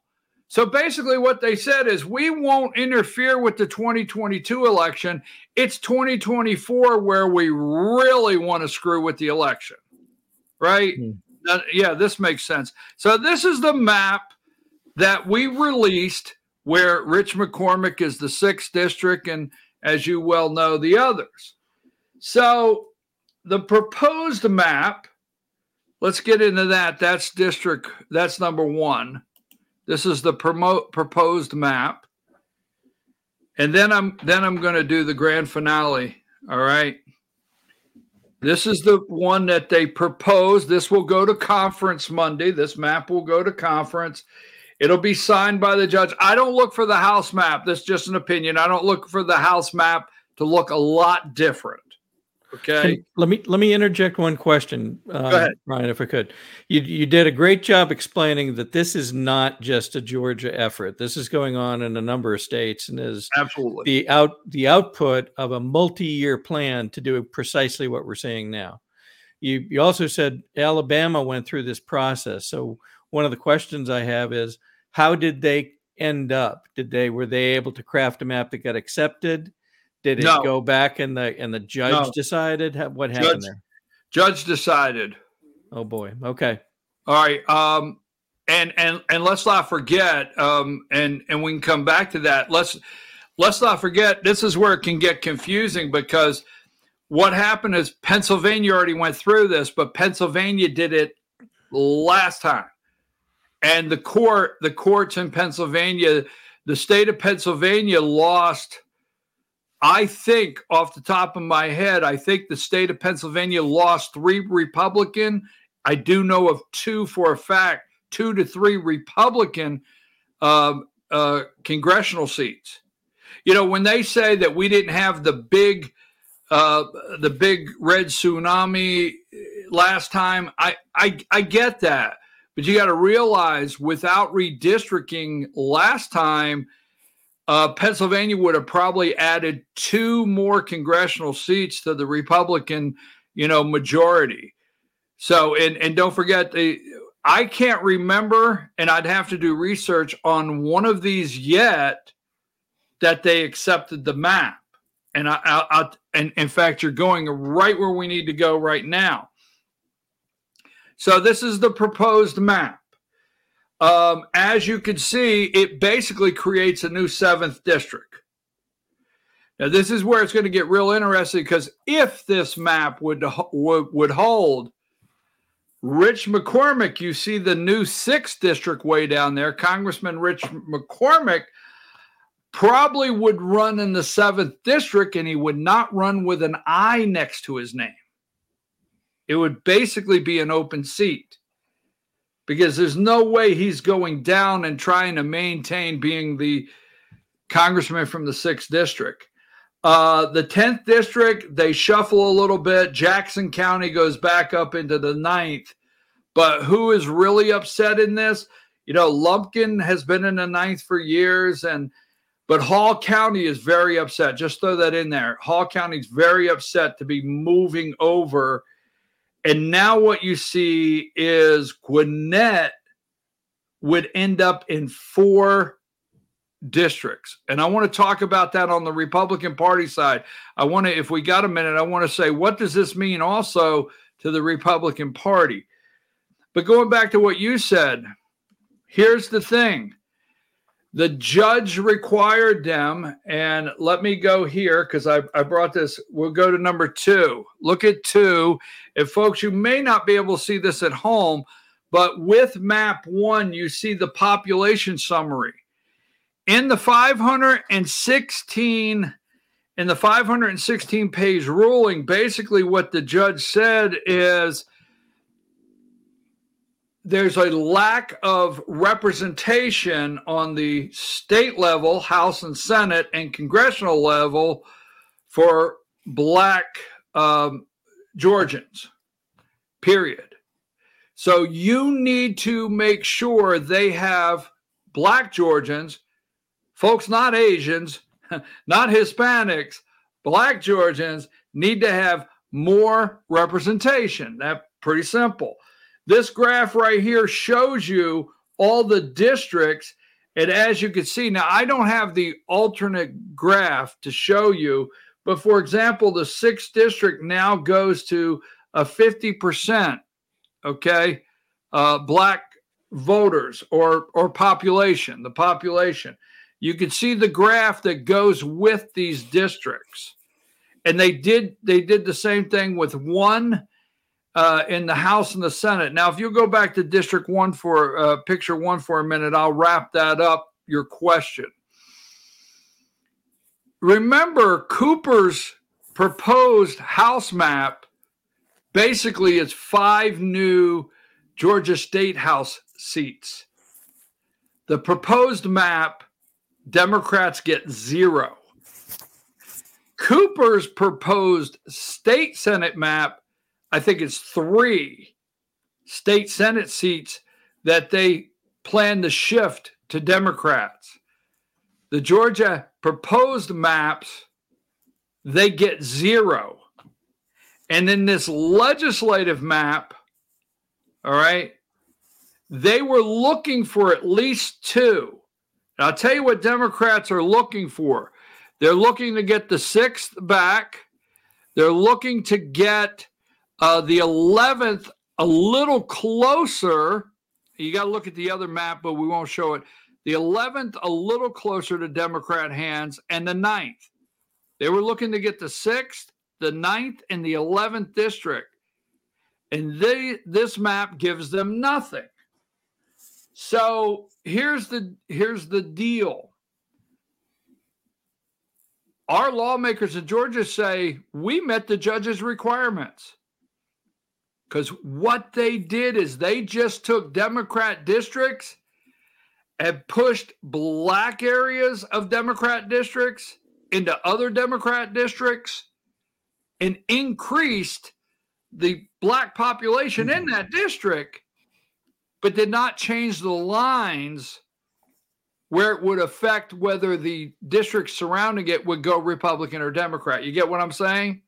Let me ask you, Brian, because one thing they're not considering is, especially in the black male population, a lot of those are coming to President Trump. Maybe not to the GOP, but to the President Trump. I get it. Yeah. No, I get that loud and clear. I get it loud and clear. But that's what they're doing, is they're just shifting pockets of the black population into districts, but it won't change the surrounding districts. So at the end of the day, the Republican maps, they say meet the judge's requirements. I, for one, don't believe the judge will see it that way. That's my opinion, because if you go and look at Alabama, now here's the bad news, folks, is they're going to send these maps to the judge on December 8th. My understanding is conference will be done tomorrow. Everything will be ready. Everything will be ready for Governor Kemp to sign, because he has to sign all these back into a law again. It'll be ready to sign Thursday, and we'll go to the judge that same day. How long the judge takes to approve or disapprove the plan and the new maps, I'm not for sure.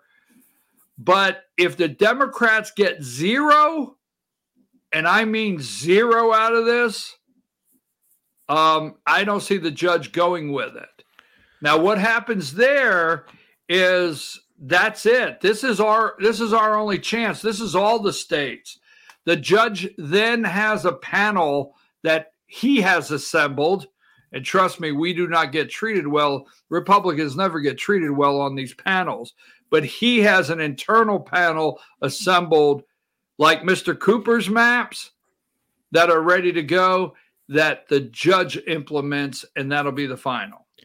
So the judge had asked for a specific, I thought, maybe I'm mistaken, a specific number of new black majority districts. And the way you're describing what is proposed here, this provides none. Is that correct? Exactly.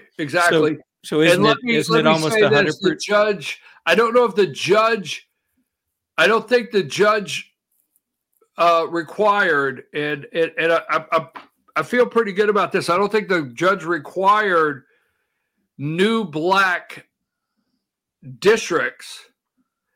That is every document I showed you is in the ruling from the plaintiff. Those are not the judge's maps. Remember, that's Cooper's suggested maps to the judge. Cooper's maps would, what they think, bring 5 new black districts. When you can't just draw a district, because now that has to just be up to the voters to decide if it's a Democrat or Republican district. Right. So I understand what you're saying, but I think that the real point from the judge is, blacks have to have more representation, and you have to have, and now what they've done, they kindly agree with you on this. What they've done is they've taken these districts and they've pushed black voters into it to give them such a strong majority that they are basically black districts where you couldn't count them as black districts a month ago. You get what I'm saying? I do. So it's not that there's new districts, it's that Right. the balance within certain districts is better. It Now just strikes me. They could be called black districts, but all they did was shift population lines, and the other lines are still in Metro, which is still Democrat, which will still be Democrat. Yeah. How fast do you think that this would get finalized once it reaches the judge? Week? Maybe more? No, I'll find out what the speculation is. Now, you do need to know also is we do have from the Secretary of State's office, we are challenging the original ruling. Now, the original ruling is being challenged, but I don't give that any weight. I guess the reason for the question is, as we stand here today, we're in the first week of December. The primary is due the second week of March. So we're just about three months and maybe a little bit away. So this would be whatever gets finalized would be in place for the primary and beyond. That's correct? Yes. No. You have two primaries. You have your presidentials in March, and then I think your other one is late May or May 10th or whatever. You have two primaries coming up. Your March primary is not your state House reps and your state Senate and congressional. Those are in May. Okay. Your March is your presidential. When you have a presidential primary, that's all you have is presidential primary. That's the only thing on the ballot. That's March, and none of this affects that. It would be May. But let me go into two more things that's very important here. Is on your not congressional, because congressional you do not have to live in your district. Currently, Congressman Rick McCormick does not live in the 6th district. Currently, Congressman Andrew Clyde does not live in the 9th district. You do not have to, for a federal office, the congressional office, you don't have to live in your district. You do have to live in the state. But here's the interesting thing with all of this mess, and I say they do it on purpose and they saved it up for 2024, is you do realize on your state House and your state Senate, those races, you have the residential requirement. You have to live in that district for a year. So if your district lines are shifting and you're waiting for a judge to tell you, hey, what district am I running in? You may not live in that district for a year. You may be drawn out of your district and you don't live in it anymore. So there's a lot of confusion there. And I will say this just for the GOP side. I've had this question to me as the first vice chair of the Georgia Republican Party, and I don't want to mess it up, but if you're out there and you're a county chair, nothing changes. You're a county chair. But if you're a district chair, it's very possible you're drawn out of your district and you're no longer the district chair. And those districts have to have a new election to elect district chairs. And I feel bad. I'll tell you where the pressure is. You go back to one here. And Bill, talking about that when it comes to 2024, you look at Gwinnett. The chairman of the Gwinnett County Republican Party has to try to get 4 members of Congress elected. 4 different members of Congress has to.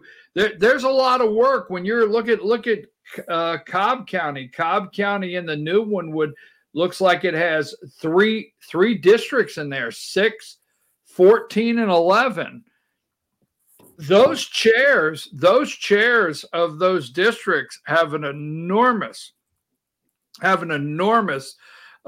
job to do in getting things up and running for 2024. So I hope what I bring today is useful. I hope it was useful. And if you have any questions. Well, I think the key is to watch carefully as we go through this coming week. I seem to recall that you have some special things you're going to be covering this week as well, aren't you? Yeah, and let me just say this in closing on this subject. Folks, I started out by telling you something I do not want to do. It pains me to come and look at the camera because, trust me, I beg our side all the time to wake up. Democrat, the big-eared guy, you remember the big-eared guy I showed you, and Eric Holder and Nancy Pelosi? They are playing a long game, and they play it very well, and they set everything up. And you keep saying to yourself, I have so many people saying, how did this happen? And I say, I wish I didn't have to tell you how this happened. I wish I did not have to discuss. These people strategically put judges in place. They strategically know they can't win at the ballot box, and the only way to go through red states is to do what they're doing here. Let me get off that. I have two things. I apologize for getting back into that, Bill, but no, that's fine. It's not just Georgia. Yes, this week we're doing a special called just an election integrity week. And I'm excited about this week. Tomorrow morning, I'll have David Cross on. Tuesday morning, Marley Hornick out of New York. She will be on Tuesday morning. Kim P. Brooks will be Wednesday morning. Thursday morning, Sam and Field. I know him as Sam and Field, and I also know him as the Grady County Boys. Georgians for Truth. They will be on at 8:30, and we'll wrap up at 9 a.m. Thursday with Garland Favorito.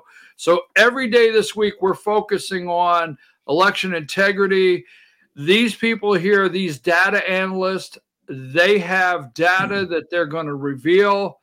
They have what happened, where we're at, and we're going to discuss what we got to do in 24. Can I make a real quick, and I know our time is up, but I can make a quick comparison because I'm looking at this. You know, I've been in sales and marketing my whole entire life. All right. And when I used to have sales teams and we had a quarter and our sales were down, we would grab everybody. And I was thinking of this analogy. We'd grab everybody and we'd throw them in there. And we would, our sales were down 6% in the last quarter. And we'd get the whiteboard and we'd start with why. Okay. Why. All right. And we'd have all the reasons why our sales were down. Then what are some of the tools? What are some of the tools that we could put in place? So then we would do the whiteboard, the column of all the things we could put in place to make changes. Are prices too high or service, but all the above, right?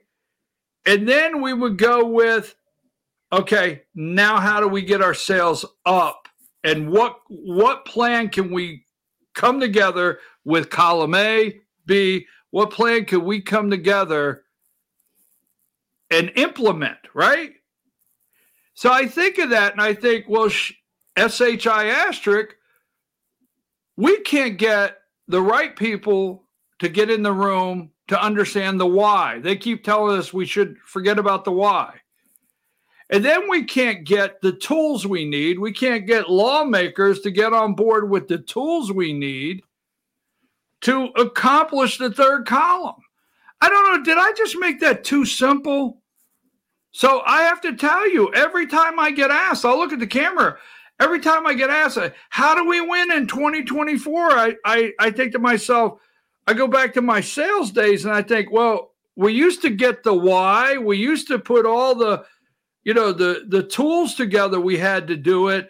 And then we had an implementation plan. I could say implementation today, right?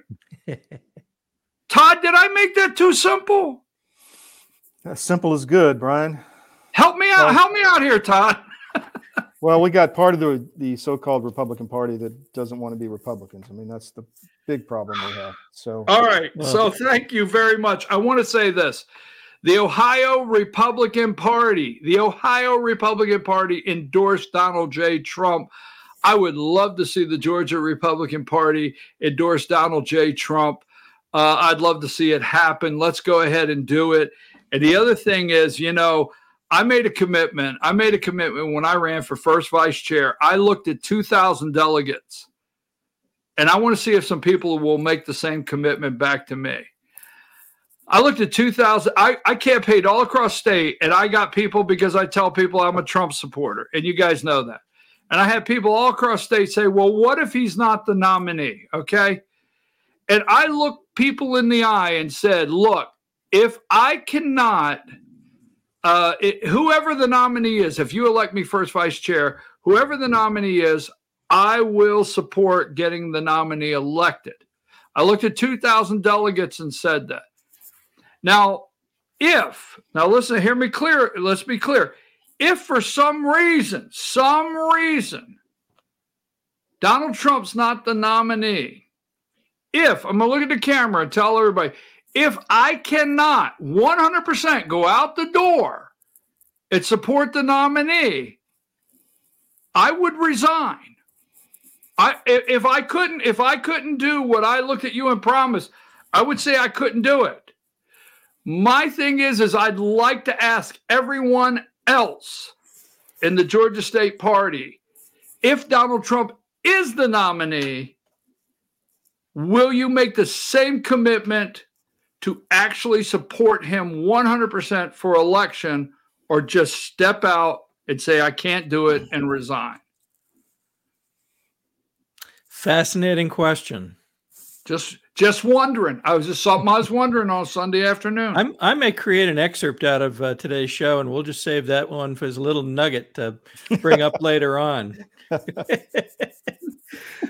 Well, Brian might come in handy at some point. Hey, look, sooner or later, you guys are going to have to kick me off because I won't shut up. Jeez. Well, we love having you, Brian. So, Brian, my family has a tradition of Christmas in Dixie, and we kind of gather in certain spots. And this year we're going to be up in the North Georgia mountains. So I think I need to go over and buy you a cup of coffee, and if you're nice, maybe some boiled peanuts or something. But we need to get together. I tell you what, Chris, first of all, Christmas in Dixie, that's what it's all about. Please let me know when you're in area. I'd love to come to sit down and have a cup of coffee. In fact, I'll tell you what, let me do it. I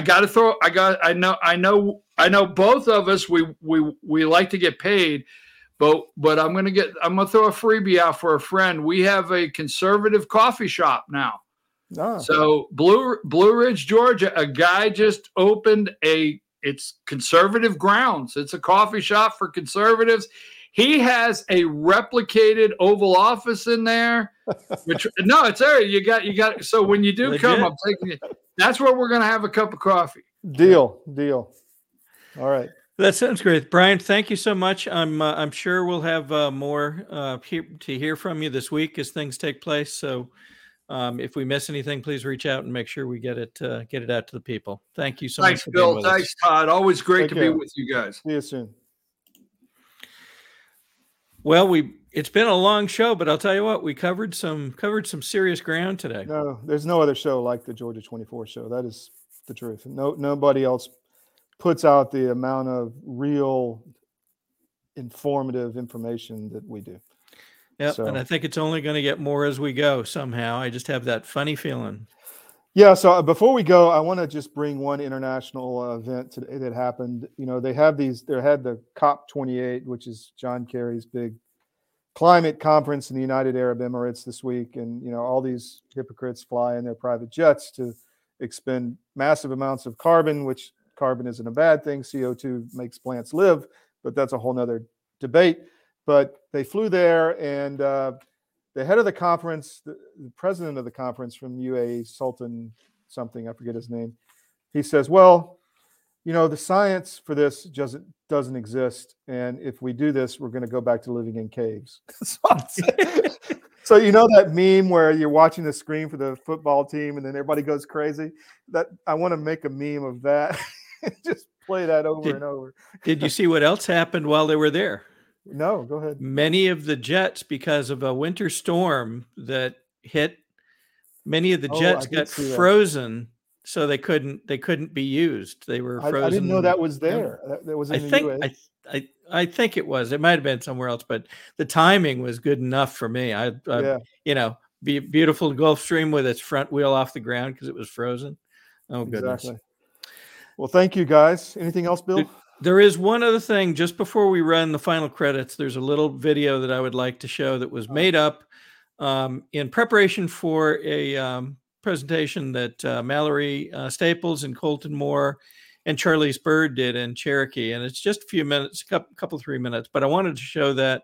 And then if there's anything else, we can do that, or we can run straight to credits. But I thought that would be a little, we need a little happiness and a little bit of fun as we go through this. Sometimes you gotta waggle your nose at the bad guys. And so I thought that would be fun for everybody to see. Leadership in the United States of America, in every state where people have been falsely indicted, President Trump and others, there are 2 state legislators who have stepped forward to take the heat to say this is not right. We are not going to stand for this. We're not going to sit by. And they are in this room right now. They are on this panel right here. We're talking about what is going on in the state of Georgia right now, and it's horrendous. We all see it. 18 people and Donald Trump have been indicted for expressing their First Amendment rights to question the integrity of an election. We are fighting for our First Amendment rights. All rights come from God, the cornerstone of America. And it's very disconcerting that people are not listening to what Colton and I are trying to do to remove a rogue DA in the state of Georgia. We are in a war, folks. What I'm fighting for is ancient. And that's why some folks are calling me the Rhino Wrangler, and you too, Charlize, because our job is to encourage these representatives and these senators to begin to take action. The first step they could do is they could sign on and call for a special session. We've got one of the most powerful tools of all. You get to thinking what can be done. Well, the first thing is we can defund Fonnie Willis of the $3.5 million in taxpayer funds, you and I's hard-earned tax dollars, that are funding this type of rogue prosecution. It's a rogue communist domestic threat to our Constitution, Fonnie Willis. I want to defund Fonnie Willis of the $3.5 million that she receives in taxpayer funds. And people say, well, that's not a lot of money.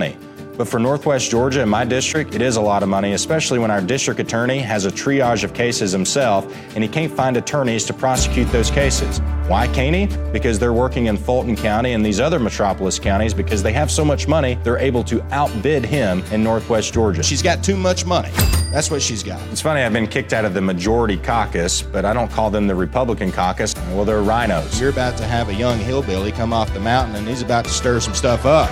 GOPs across the state are sending out a unanimous decision to support our efforts for a special session. And this is the first time I remember where you had metropolis GOPs in rural counties and coastal Georgia all singing the same tune. They want the special session, and no one is listening to them. They are even doing resolutions at their meetings. I'm not sure why those people in leadership under the Gold Dome are not listening to we the people. Citizens demand accountability. Hope to have had that in the election, but unfortunately the election has shown itself to be fraudulent. And so then their second round of accountability is dependent on their legislators taking action. We're far beyond now just an election being stolen. Now we're taking political prisoners. And the precedent that sets extremely dangerous. When you have attorneys who are being charged, facing the rest of their life in jail, how do other attorneys in the state reconcile that? People look at Washington, D.C. and they think, the communist takeover is just in D.C. But Charlize, it's here. It's in Atlanta. It's within the Senate chamber. People are scared to speak out now, which is what they want us to do since January the 6th. And if you can indict a former president and 18 others, it's only a matter of time before they come after you and me and everybody else in the state of Georgia. I hope you will join us in becoming a Rhino Wrangler. But if that rhino gets away from you, well, you can always run for their seat.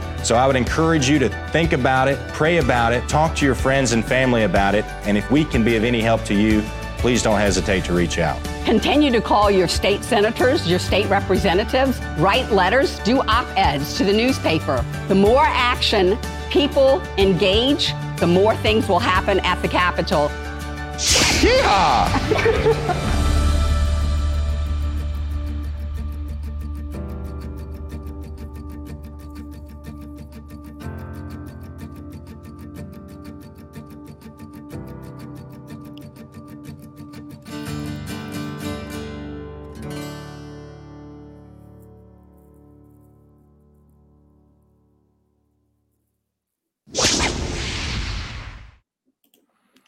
Okay, that left me with almost as big a smile as Glade.